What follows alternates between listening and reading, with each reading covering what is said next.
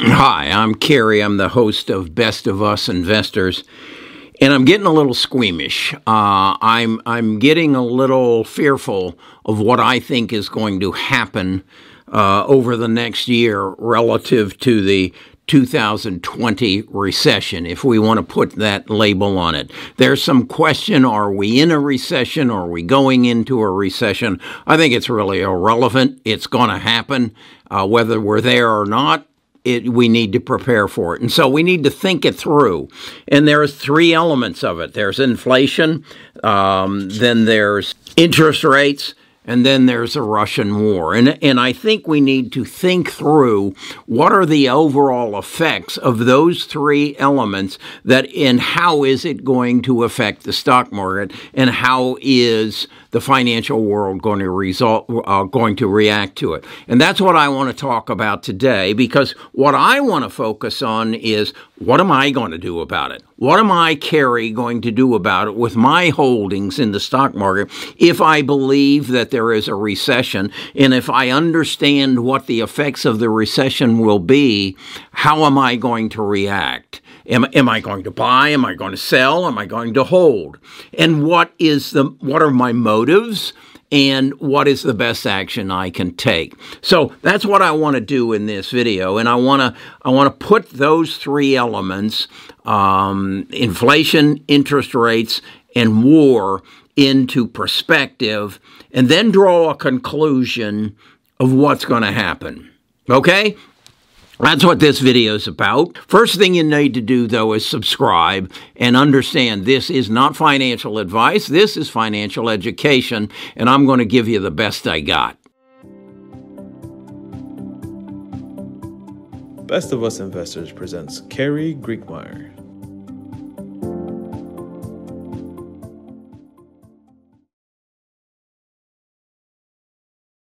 Okay, the first thing I want to do is to look at this chart. I think it's so important that we understand the history that has brought us to where we are, so that we can understand where we're going. And what this chart shows you is the S&P 500 back to about 1982, about to 1980. And as you can see, the stock market just kind of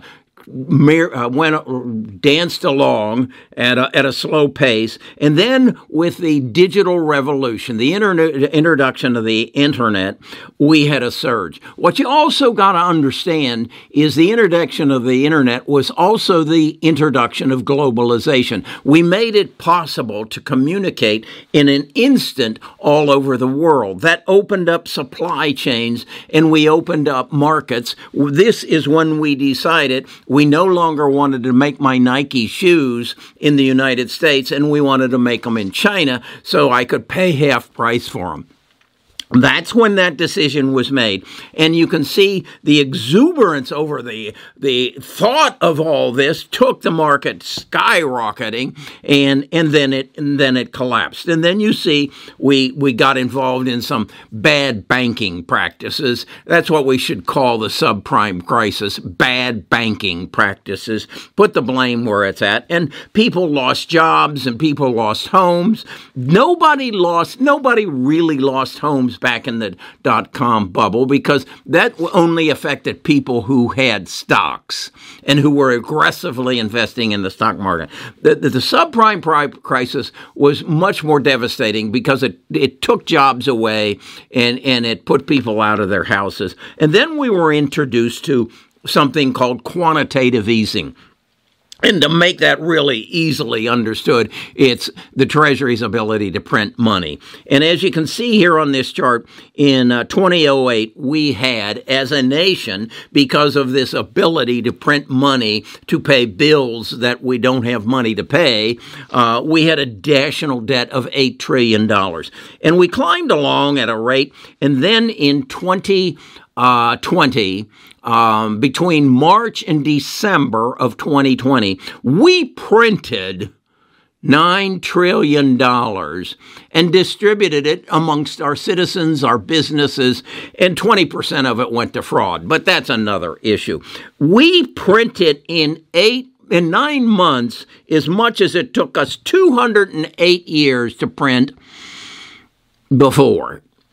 So that's what took this market and drove it like a rocket headed for Mars. And now that's what's created the three things we need to talk about: inflation, interest rates, and the war.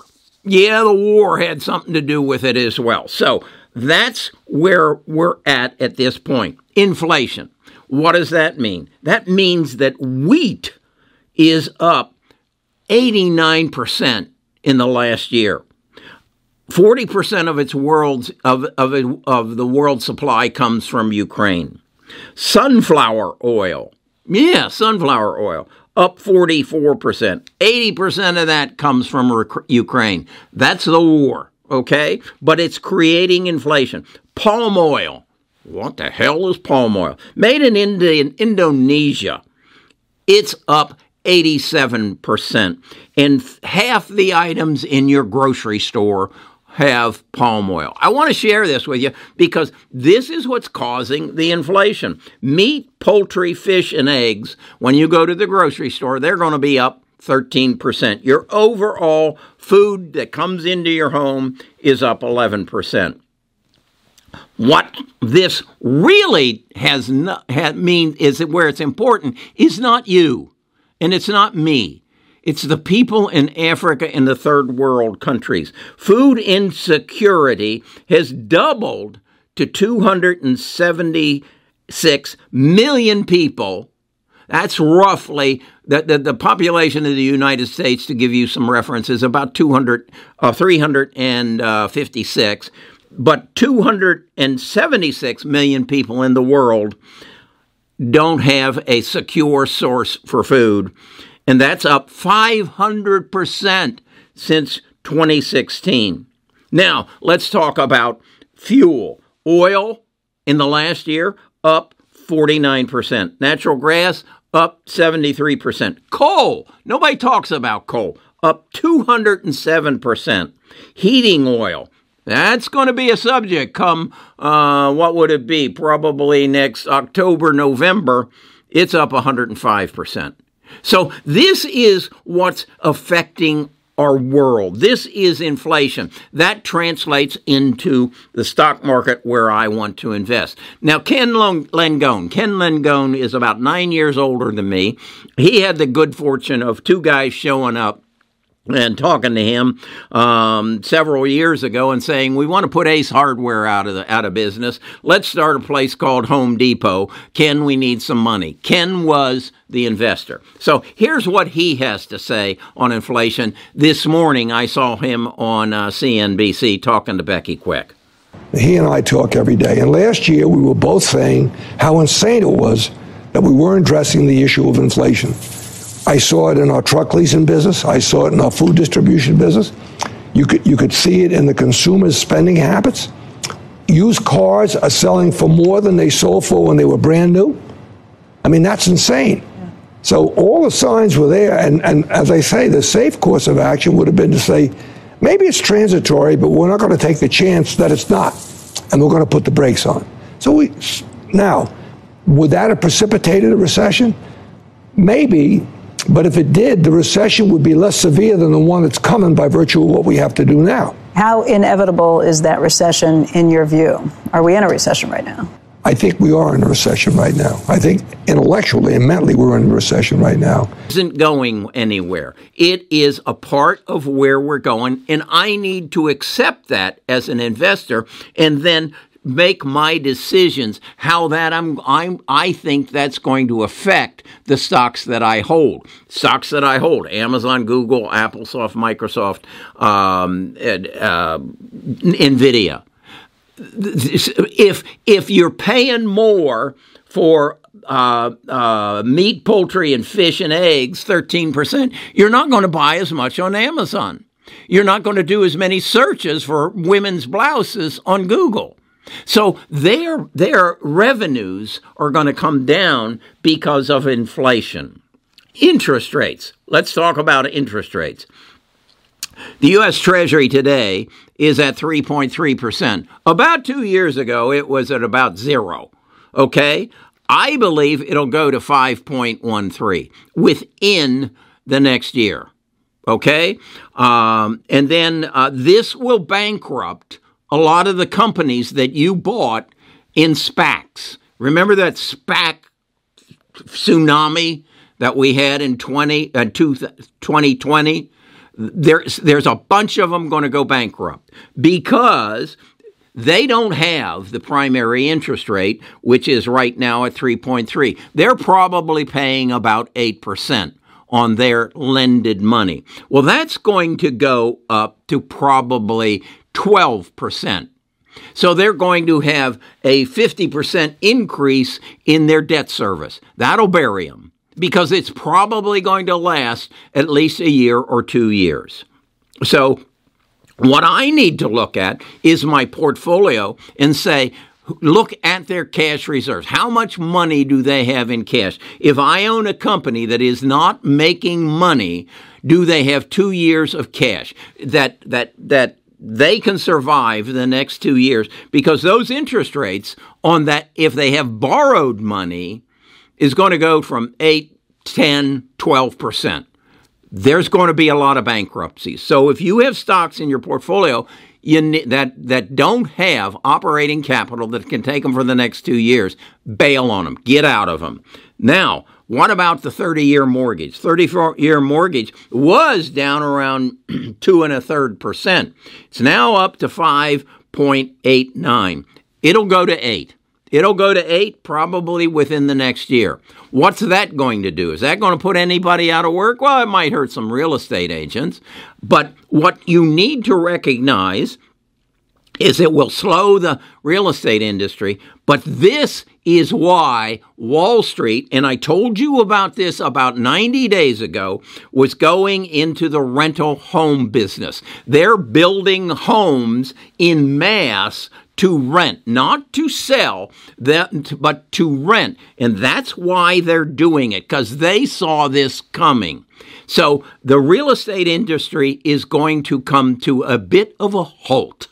So because the young people who, 8% interest on a mortgage was a gift from God. When I bought my first home, I paid 14%. But the millennials, the Zoomers, they don't understand interest rates. They don't understand that if you're going to borrow money from me to buy a house that's going to appreciate, you should pay me 8% at least. But they don't understand that. So your real estate market's going to slow down. And so your millennials, rather than moving out of their parents' basements, they're going to move into one of Wall Street's rental homes, and mom and dad will help pay the rent. And that is what's going to happen there.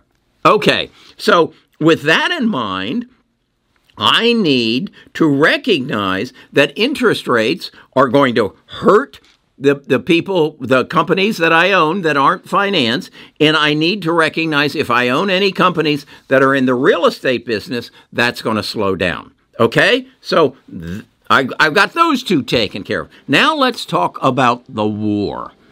If you didn't read this article, it was actually in Sunday, June 21st, 25th paper. If you didn't read this article about how far do Putin's imperial ambitions go, I will give you a copy of it. I have turned it into a PDF, and in the description, I'll give you a link to this article. It will open your eyes. We as citizens believe that the Russian population is not behind Vladimir. We are wrong. The Russian population believes that the Soviet Union was taken from them. I didn't realize this, but prior to the breakup of the Soviet Union, Russia owned 1/6 of the world's dirt. That's right, 1/6. They don't anymore. The Soviet Union fell apart, and since that day, Vladimir and his cronies had made the decision, we're going to build an army to take back what is ours. And that's the path they're going on. Now, does it have anything to do with the world globalization? Yes, because Prussia also, while they were building their army, they were harvesting their oil and their gas and making Europe dependent upon it. There's only one country over there, France, who gets 86% of their energy from nuclear power. Shame on the United States. We had the same opportunity. But Russia has them by the short hairs. They really do. England, not so much, but also Ireland.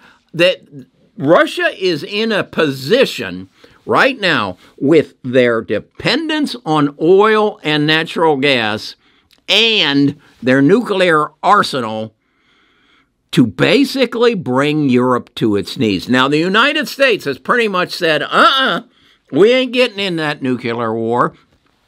They're meeting over there today, and I'm sure this subject is on the agenda. U.S., are you willing to have a contest of who pushes the nuclear button first? I think Joe says, keep me out of it.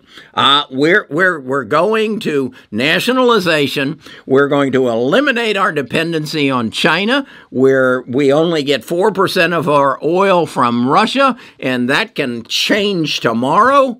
And we're out of this. We're going to become the United States of America, and we are going to depend upon our neighbors north and south, and your problem is your problem. That's the deglobalization, and that's what I talked about in my video where I covered Peter Zeon's book, that the beginning of the end is just the beginning, or whatever it is. So, and if you want a copy of that free book, I'll put a link in the description so that you can get a free copy of that book yet. Amazon was supposed to have me a copy by Saturday, but it's not shown up yet. So Amazon maybe has some problems. I know the distribution center over here, the closest to me, they don't have the employees they had just several months ago. So that's my take on what's going to happen. And how I am going to invest is I will probably sell between 33 and 50% of my Google, Apple, Amazon, Microsoft, and NVIDIA before the end of July. Because I believe once we hit the end of July and they come out with their earnings reports, the market's going to react negatively.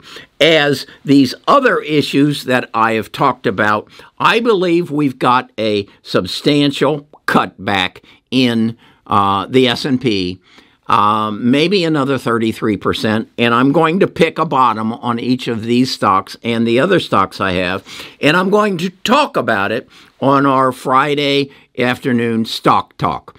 Our Friday afternoon Stock Talk is a time when our tribe gets together and we talk about things like what I'm just talking about now, and I invite you to join us and come spend a little time with other people who have a common interest with you to make money in what is going to be a very volatile stock market. If you don't believe me, look again at this chart and understand for every action, remember those balls that used to swing back and forth, bing, bing, bing? For every action, there is a reaction. Well, this spike from 2008 to 2022 is in the reaction state. We shot up, now we're going to shoot down. The only question is, how low will it go? If you want more education like this, subscribe, become a member. and join us at our Friday Stock Talk.